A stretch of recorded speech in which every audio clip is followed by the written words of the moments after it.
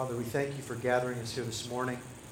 Thank you for the fellowship that we've enjoyed this morning. We thank you for the baptisms that we have witnessed, the visual professions of faith.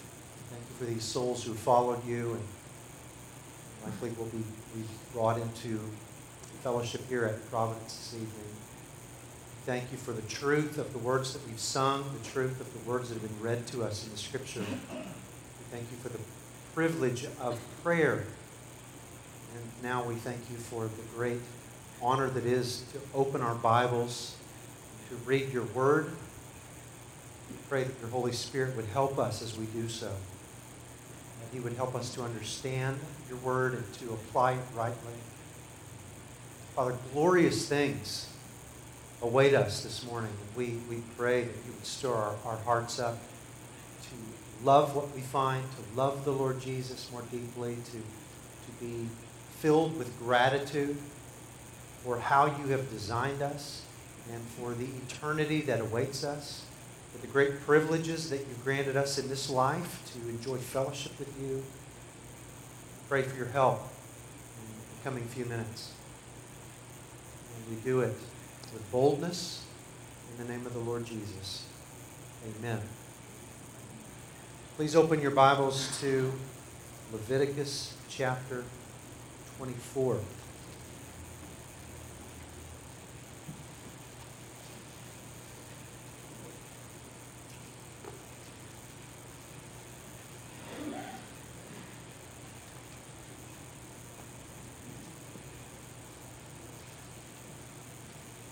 Leviticus chapter 24.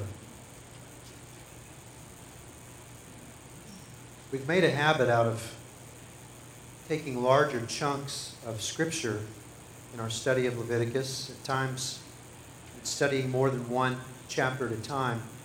We're going to reverse course in that trend this morning and study only 9 verses. So it may feel a little funny to only read 9 verses this morning. I trust that we'll all be okay and survive this. There's a good reason for it. As you're finding your place there in Leviticus 24, if you would stand with me, please.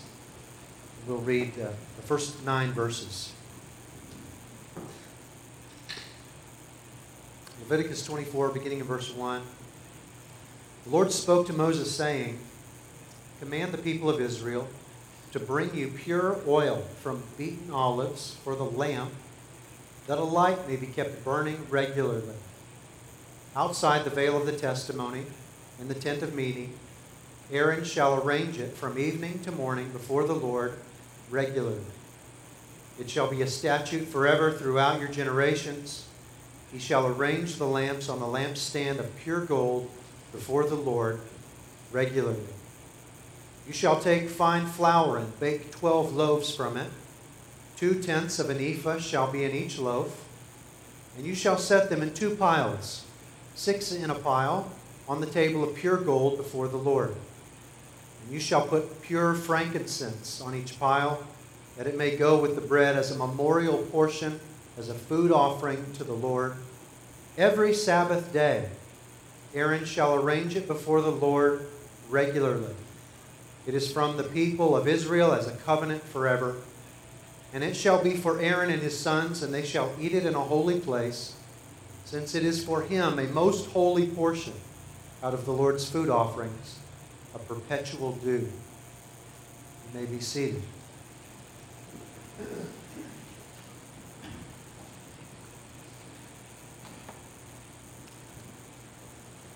It was a beautiful morning this morning. It's kind of turned a little bit.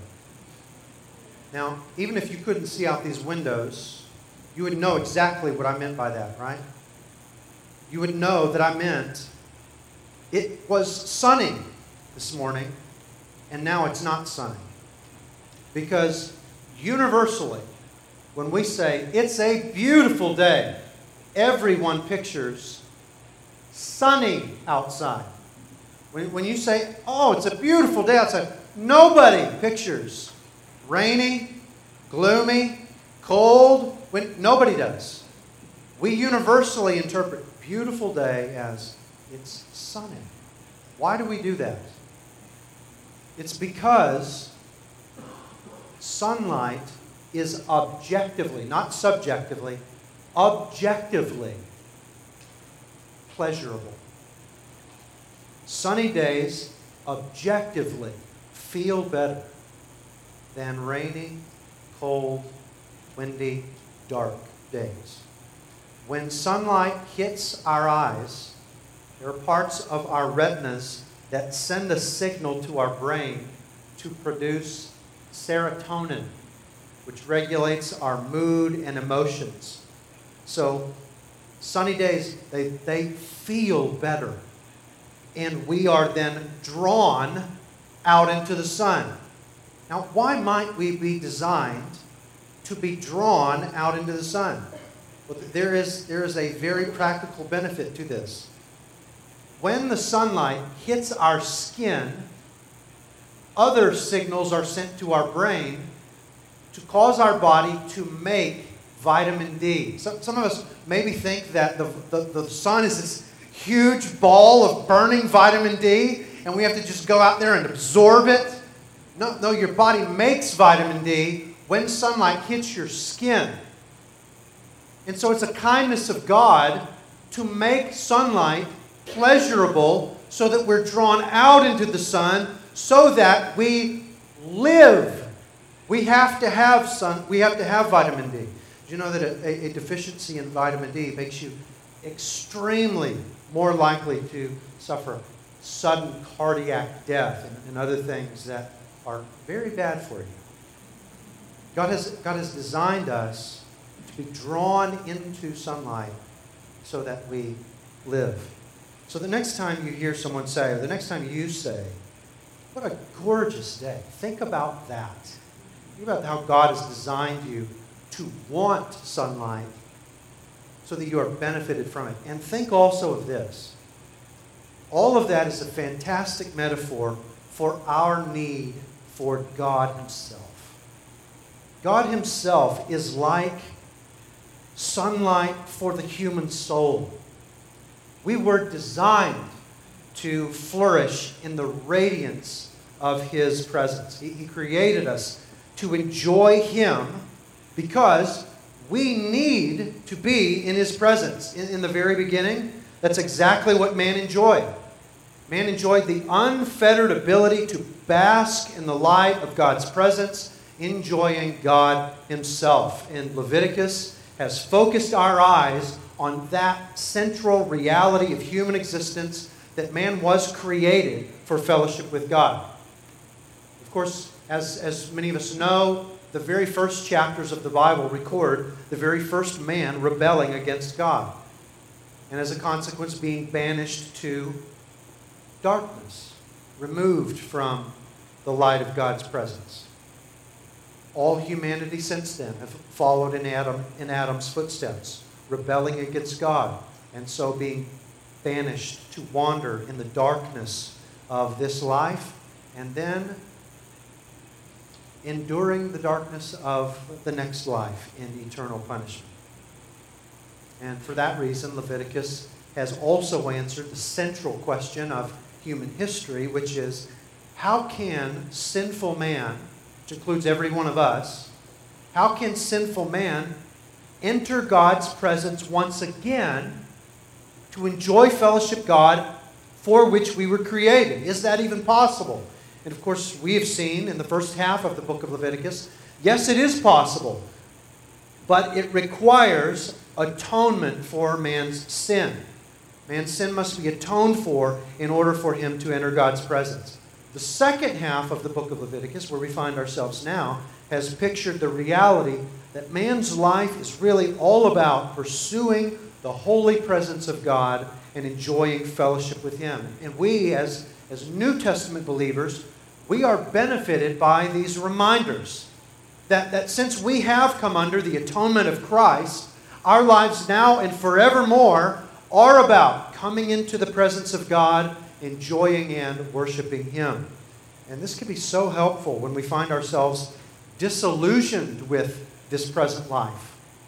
At times we make the mistake of seeking ultimate fulfillment in the things of this world. We might think of that seeking ultimate fulfillment and think of things of this world. We might think of that as trying to bask in darkness.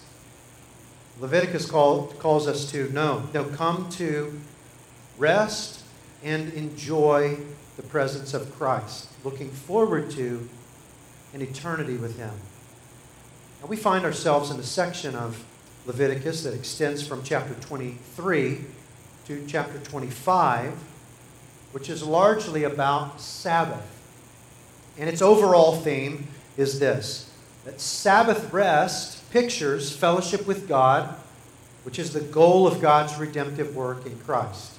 Sabbath rest pictures fellowship with God, which is the goal of God's redemptive work in Christ. You may remember from 2 weeks ago how chapter 23 began to frame this section for us. Let's actually go back to chapter 23.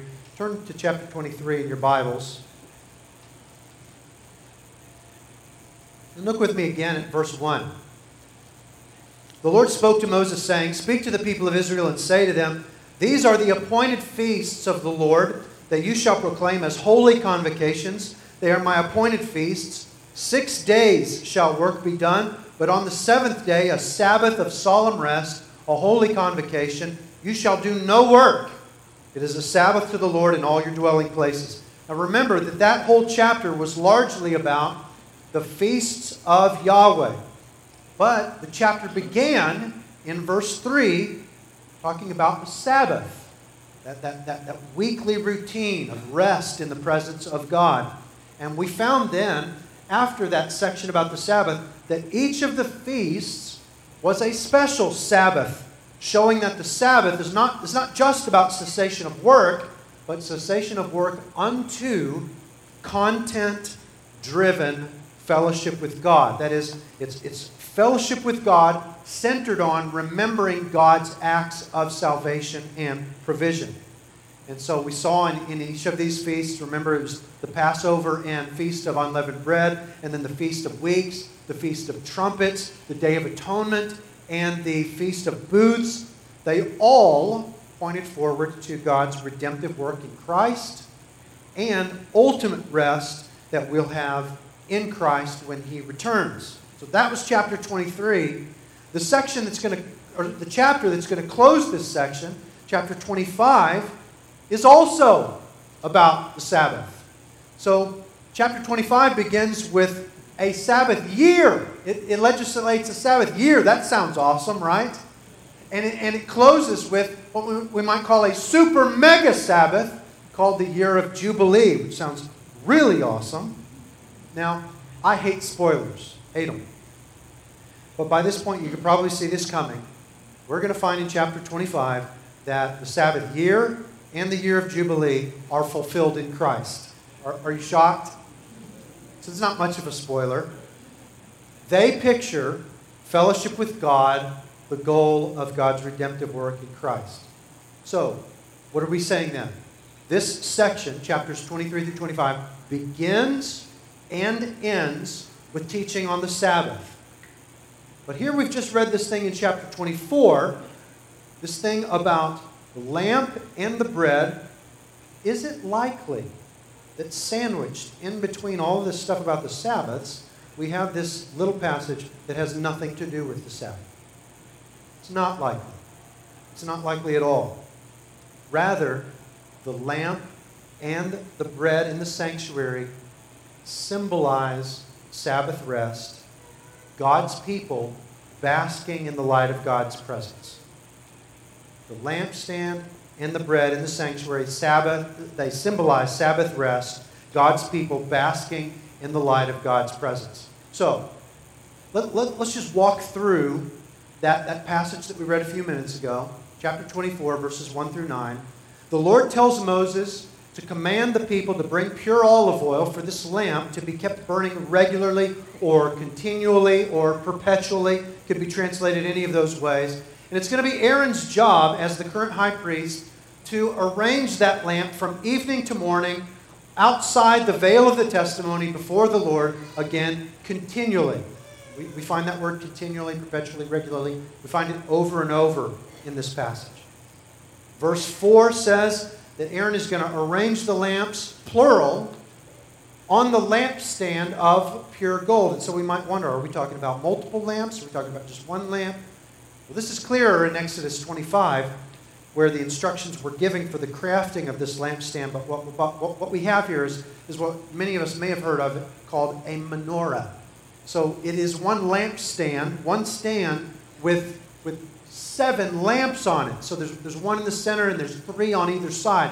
So it's 7 lamps or flames on one lampstand. So then what do we have so far? Every night, Aaron is going to light that lampstand, all 7 flames, in a room just outside of the Holy of Holies. You remember that the Holy of Holies is the most holy location in the camp. The high priest can only go in there one day a year. If he goes any other time, he dies instantly. So this room just outside the Holy of Holies is called the holy place. It's the second most holy location in the camp. It's the holiest place in the camp that a priest can go regularly without dying instantly. And actually, he's required to go there every day in order to light this lamp. And that lamp is going to burn all night until the morning, every day, every day, every day, continually. Now, in most of our Bibles, there's a section heading, or what looks like a title, that divides verses 4 and 5. But in the original text, there's no such break. He just goes right into instructions for the bread. 12 loaves of bread are to be baked every week and placed on this table of pure gold. And these are round loaves piled in 2 piles of 6. And according to verse 8, every Sabbath, so there's our connection to the Sabbath. Every Sabbath, Aaron is going to arrange that bread continually. There's that word again. So every day the lampstand is lit from evening until morning, and every Sabbath bread is placed on the table. And what happens to the previous week's bread? Aaron and his sons, the priests, they eat that bread in a holy place, similar to other offerings mentioned in the opening chapters of Leviticus. Now, what does all this mean? It's got to mean something, because God is not into just rote, meaningless ritual. It means something. Stay with me here, okay? Stay with me. Exodus 25:30. Exodus 25:30 calls this bread the bread of the presence. And that word presence, super literally, means of the face or in front of. So if we were going to translate it really super literally, it's the bread of the face or the bread in front of. And so the Lord there in Exodus 25 saying, set the bread of the presence on the table before me. So it's the bread of the presence because it's in front of Yahweh. All right? Now what of the lamp? Exodus 25 again, Exodus 25:37 says that the lamp shall be set up to give light on the space in front of it. And in front is the same word again. And again, super literally then, it shall be set up to give light opposite its face. Now, Exodus 26:35 tells us where the lampstand and the table of bread were supposed to be placed. The lampstand is on the south side of this room, the holy place, and the table of bread on the north side of the room, with the lampstand literally facing the table of bread. So the lampstand, again, is intended to shine on what it's facing, and the bread is the bread of the face, the bread that is in front of. So what we have is the lampstand shining on what's facing it, or what it is facing. It's facing the bread on that table. And so what we have is that daily, the light is shining on the bread. Weekly, on the Sabbath, you have this picture of bread coming to sit under the light of the lampstand. So, what might this picture in the context of chapters teaching about Sabbath rest in the presence of God? that likely pictures the people of God, 12 loaves representing the 12 tribes of Israel, basking in the light of God's presence. Now, do we have anything more than that in the Old Testament to indicate to us that that's what is indicated by this lampstand and loaves? I would say yes, we do. Turn with me to Numbers chapter 6. Numbers chapter 6. In Numbers 6, Aaron and the other priests are commanded to pronounce a blessing over the people. And this again is a blessing that is intended to be pronounced regularly. Numbers chapter 6, beginning in verse 23. Speak to Aaron and his sons, saying, Thus you shall bless the people of Israel. You shall say to them, The Lord bless you and keep you. The Lord make his face to shine upon you and be gracious to you. The Lord lift up his countenance upon you and give you peace. So they shall put my name upon the people of Israel, and I will bless them. The Lord make his face to shine upon you. These are all the same words as these other passages, Leviticus 24 and Exodus 25 and 26. You could write down as cross-references a number of Psalms that also have this kind of language of the Lord shining his countenance or his face upon his people and thereby blessing them. Psalm 4, verse 6. Psalm 4, verse 6. Psalm 31, 16. 31, 16. Psalm 80, verse 3. 80, verse 3. Psalm 119, 135. Psalm 119, 135. All talking about this face of Yahweh shining on his people and blessing them. Now, that piece that we read there in verse 27, Numbers 6, 27, about putting the name of Yahweh on his people, put that in your back pocket for just a little bit, because we'll need that later this morning. We'll also need it next week. Remember that man was created for fellowship with God. He can only flourish in fellowship with God. God is the source of life and holiness. Leviticus is pointing man in that direction. And we would miss the point if we found such pictures as this in Leviticus 24, verses 1 through 9, if we found pictures like that to suggest something like a mere one-day-a-week exercise in outward religiosity. I'm just going to come to church and listen to a sermon once a week. That's probably what the law of Moses is getting at. Just come to church once a Sunday and listen to a sermon. No. It's continual. That light is shining daily, repetitively. This reminds us, this picture, and the Psalms and Numbers 6, that this is what we were made for. We need God, the highest of all good. David really helps us to understand this in Psalm 63. So, let's go to Psalm 63. Psalm 63. It's a great psalm expressing the heart of a man who understands the true nature of Sabbath rest. Not just a daily time of not working, but a lifestyle of resting the soul in the presence of God, longing for God. Psalm 63, beginning in verse 1. David writes, "O God, you are my God. Earnestly I seek you. My soul thirsts for you. My flesh faints for you, as in a dry and weary land where there is no water. So I have looked upon you in the sanctuary, beholding your power and glory." Now look at that again, verse 2. I have looked on you in the sanctuary. Just historically, think about who David is and think about what he's just said there. This indicates that David actually understands the meaning of this picture in Leviticus 24, because David is not a high priest. It is not his business to literally enter the sanctuary. But that actually isn't what he means. He doesn't literally mean, I've looked into the sanctuary. What he means is, I have meditated on the power and glory of God. I've gazed at the character of God in my own mind, and that has led me to worship. Verse 3. Because your steadfast love is better than life, my lips will praise you. So I will bless you as long as I live.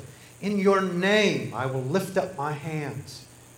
My soul will be satisfied as with fat and rich food, and my mouth will praise you with joyful lips when I remember you upon my bed and meditate on you in the watches of the night. Now, there in verse 6, I would suggest that he's just saying with different words what he said in verse 2.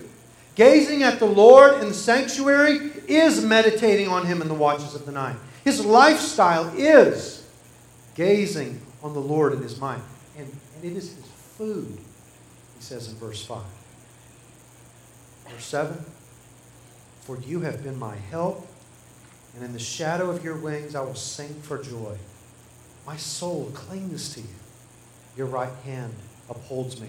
Now there we get that content of Sabbath rest meditation suggested by the feasts in Leviticus 23. As David meditates on the love and saving acts of Yahweh in the past, he is convicted and convinced of God's salvation and provision in the present, verse 8, and in the future, verses 9 through 11.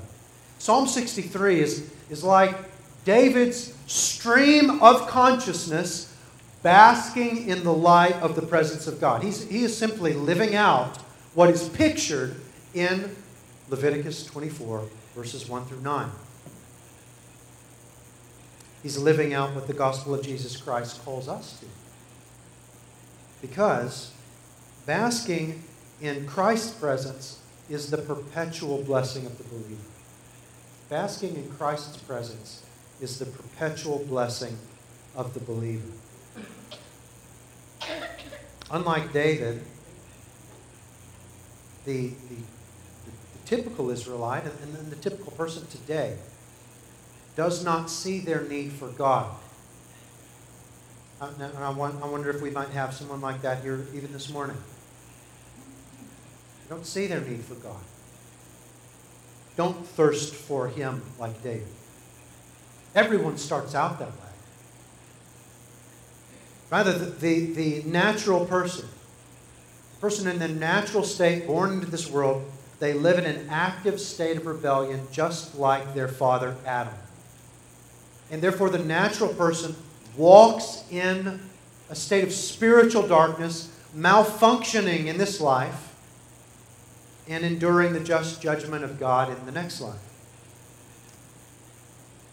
What is great news is that the Bible depicts God's utter determination to show grace to sinners, to save them from doom and darkness, and to return them to the light of His presence. In this tabernacle that we've been looking at in the book of Leviticus, and all of the tabernacle's functions, they point to the solution to man's doom and darkness. What God has designed and what God has planned from eternity past is to remove man's sin by providing a substitute to suffer in man's place. And by that substitute, He would thereby cleanse man of guilt and forgive him of his sin. He would give man a new heart that desires the light of His presence, and then man could re-enter His presence forever. All of this is pictured in this tabernacle system of Leviticus. Later in the Old Testament, the prophets begin to write about the fulfillment of the things pictured in Leviticus. For example, Isaiah 9, verse 2, listen to this, see if it doesn't sound familiar. The people who walked in darkness, they have seen a great light. Those who dwell in the land of deep darkness, on them a light has shone. And the prophets, even though they're speaking in the past tense, they're talking about a light that would come. Just a few verses later, there in Isaiah 9:6 reads this way, For unto us a child is born, unto us a son is given, and the government shall be upon His shoulder, and His name shall be called Wonderful Counselor, Mighty God, Everlasting Father, Prince of Peace. And so the prophet is forecasting that this light coming into the world is going to be a person. Not just a person, but a divine person. Mighty God. The substitutionary sacrifice given by God to save man from his sin would be God's own Son, Jesus Christ. And we find Jesus Christ saying of himself in Matthew 20, verse 28, "The Son of Man came not to be served, but to serve and to give his life as a ransom for many." And so what happened in that historical event when Jesus died on the cross is that he paid the penalty for the sins of all his people. And the life that he lived for 33 years prior to that was perfectly righteous, having been tempted in all ways as we are, yet without sin. Now God validated all of that by raising him from the dead on the third day. Now we have learned in the book of Leviticus that nothing defiled, nothing sinful, nothing impure can enter God's presence. The tabernacle showed us that. We also learned that only one clothed in pure garments can enter God's presence. The tabernacle showed us that. So here is what the righteous life and atoning death of Christ can mean for the sinner. Christ takes on the sinner's sin and guilt, and he dies for it. So it's like he takes all of the sin of the sinner as if it were a robe of guilt. He places it on himself, and he goes to the cross and dies for it. He also gives the sinner his own perfect righteousness to wear like a robe. And that removal of sin from the sinner and covering of righteousness on the sinner allows the sinner to enter God's presence. But here's a crucial question. The most important question that could be asked, possibly. Which sinner or sinners? Jesus said of himself in John 18:12, "I am the light of the world. Whoever follows me will not walk in darkness, but will have the light of life." Whoever follows me. That word "follow" says it all. Those who follow will have the light of life. The Bible also uses two other words to make that word "follow" a bit clearer. Those two words are repentance and faith. Repentance means turning away from my own way of sin. Saying to God, I'm rejecting that road. And faith is trusting in Christ with all that I am, my mind, my heart, my past, my present, my future, believing that his righteous life and atoning death alone can save me from eternal wrath on the day of judgment.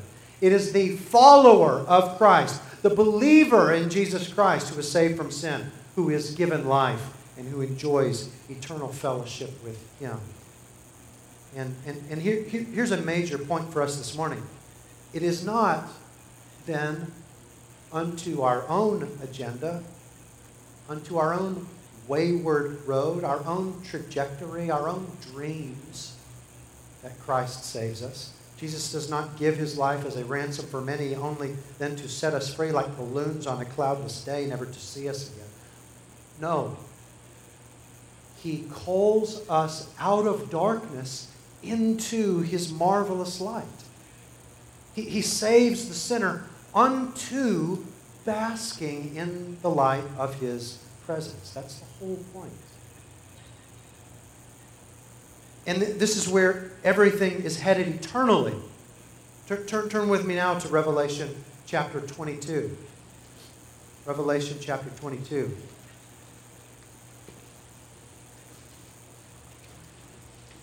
There's a confluence of biblical imagery here coming from multiple sources, including Numbers 6, which we've looked at this morning, and Leviticus 24.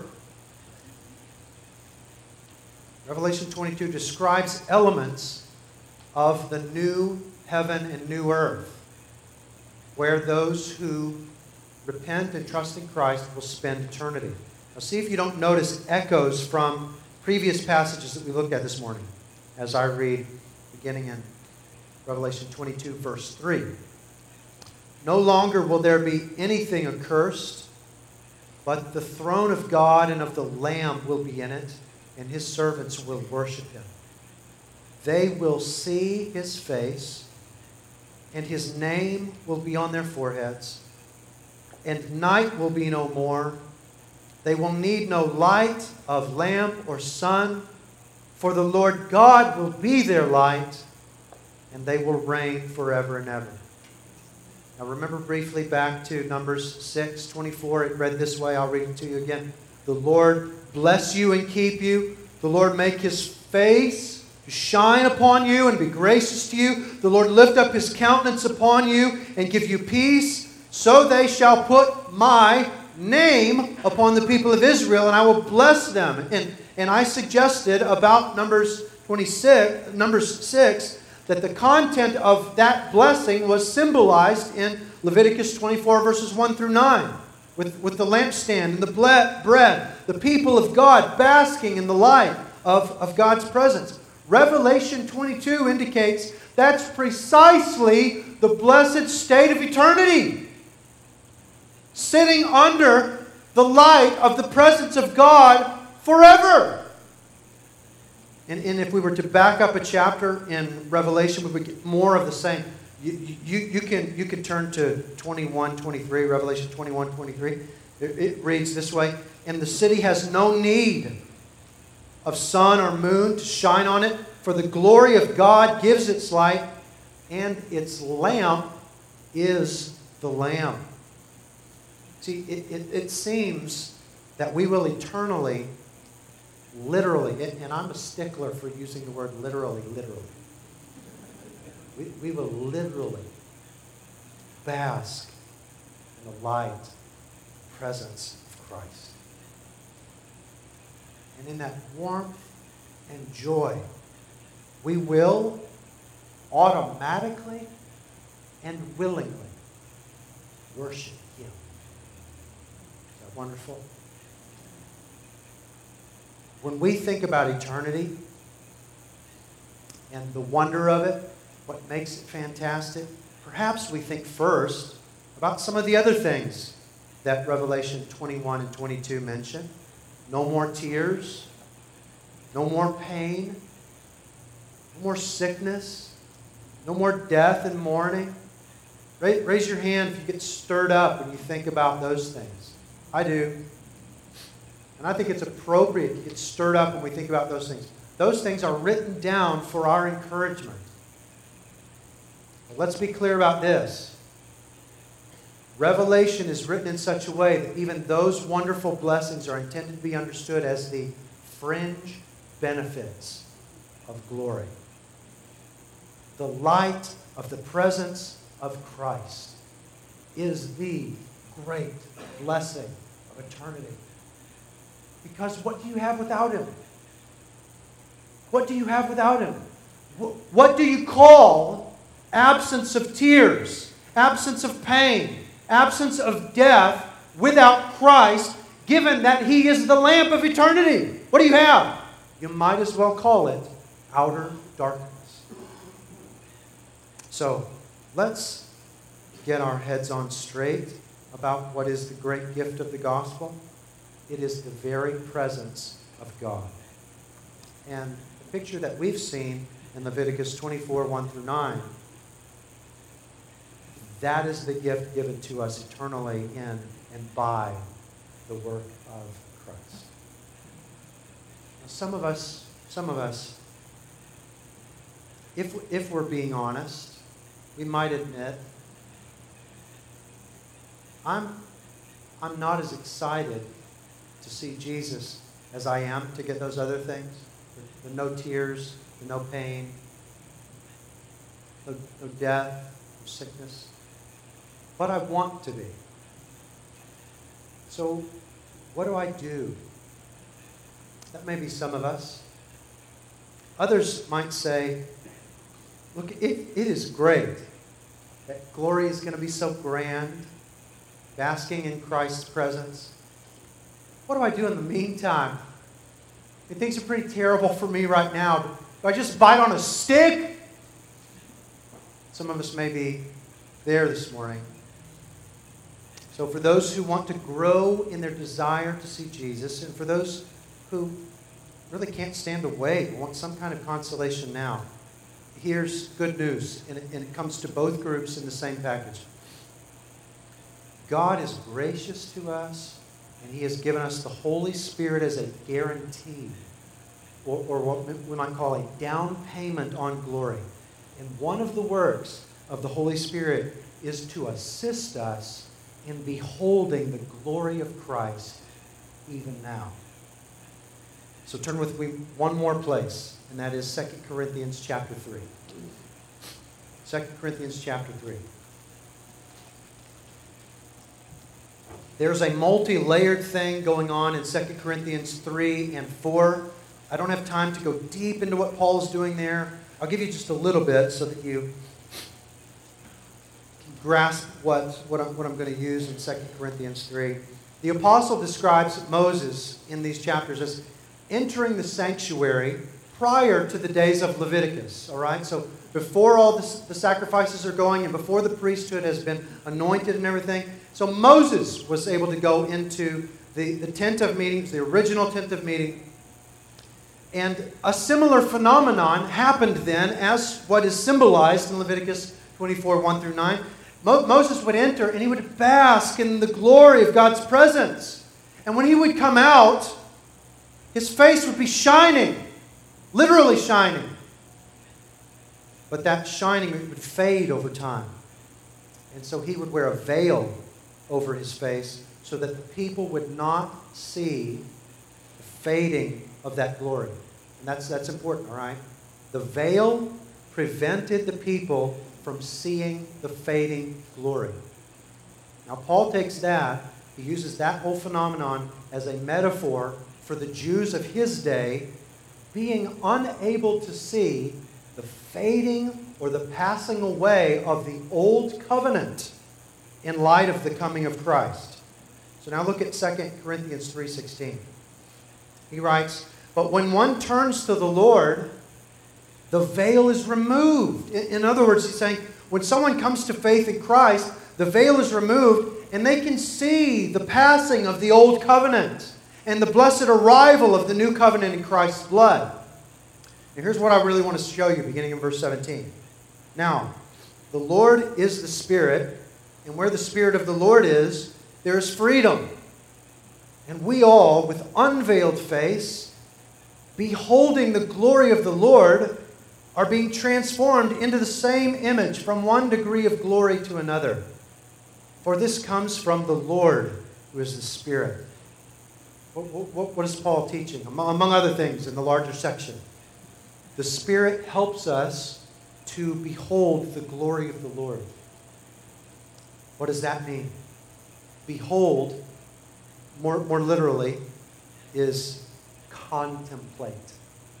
He helps us to contemplate the glory. This is a lot like what David is saying in Psalm 63. "I've gazed on you in the sanctuary." Literally? Is David literally gazing on the Lord in the sanctuary? No. What he's saying is, "I've meditated on you in the watches of the night." Similarly, the Holy Spirit helps us to see in a spiritual sense, to meditate, to understand, to look at in our mind's eye and in our heart's eye the things of Christ with a right understanding unto transformation into the image of Christ.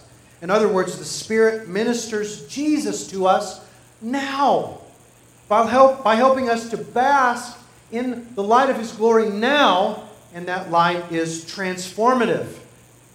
And so for those of us who may not be enthused about eternity, if you press into fellowship with the Lord now, as David did in Psalm 63, by the ministry of the Holy Spirit, what will you find?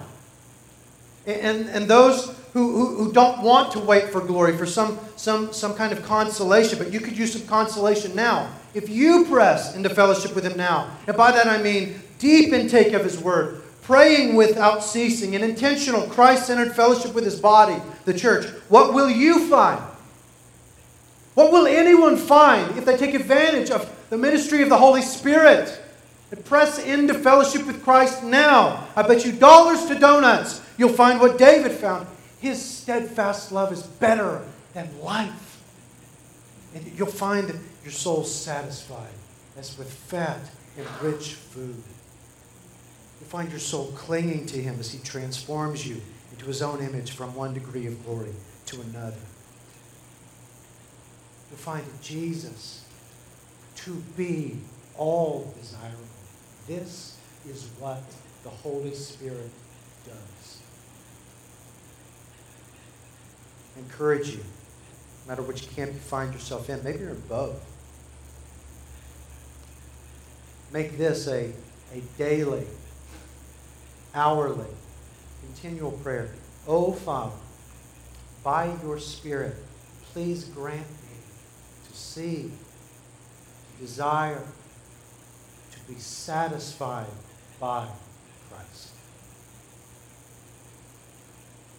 We must understand the privilege that we enjoy when we enter the presence of Christ in fellowship with Him. Now, we have this grand privilege of Spirit-empowered basking in the radiance of Christ's glory, temporally, now, beholding with spiritual eyes the glory of Christ, as David did in Psalm 63. And that prepares us well to do His work in this life, and it prepares us well to anticipate seeing Him with physical eyes one day and enjoying His physical presence forever. Why would we not give ourselves to that fellowship now, seeing as it is our eternity, seeing as it is our great privilege today? It's possible that we have here those who have heard the things that I've said, and you know that you don't have fellowship with Christ at all.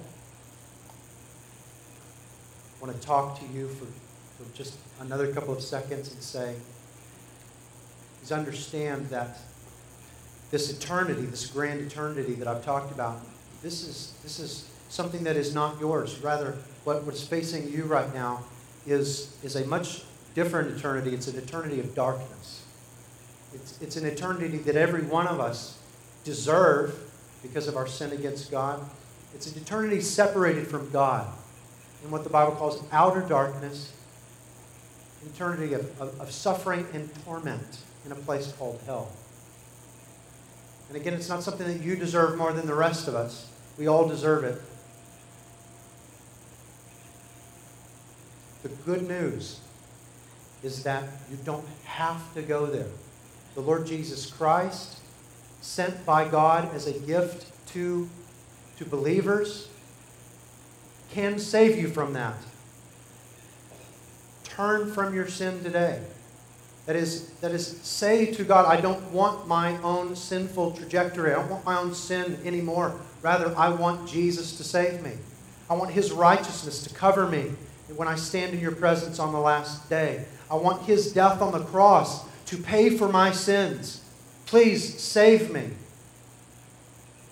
If you repent of your sins, if you trust in Christ, then this eternal fellowship with Him forever, that can be yours. If you have any questions about that, you can ask one of us. We'd love to talk to you about that. I'll be available after the service. Pastor Rick, who read the scriptures for us this morning to begin the service, you can talk to him. We have other elders. You're surrounded by people who can answer those questions. Just don't leave this place today without asking about that. Let's pray.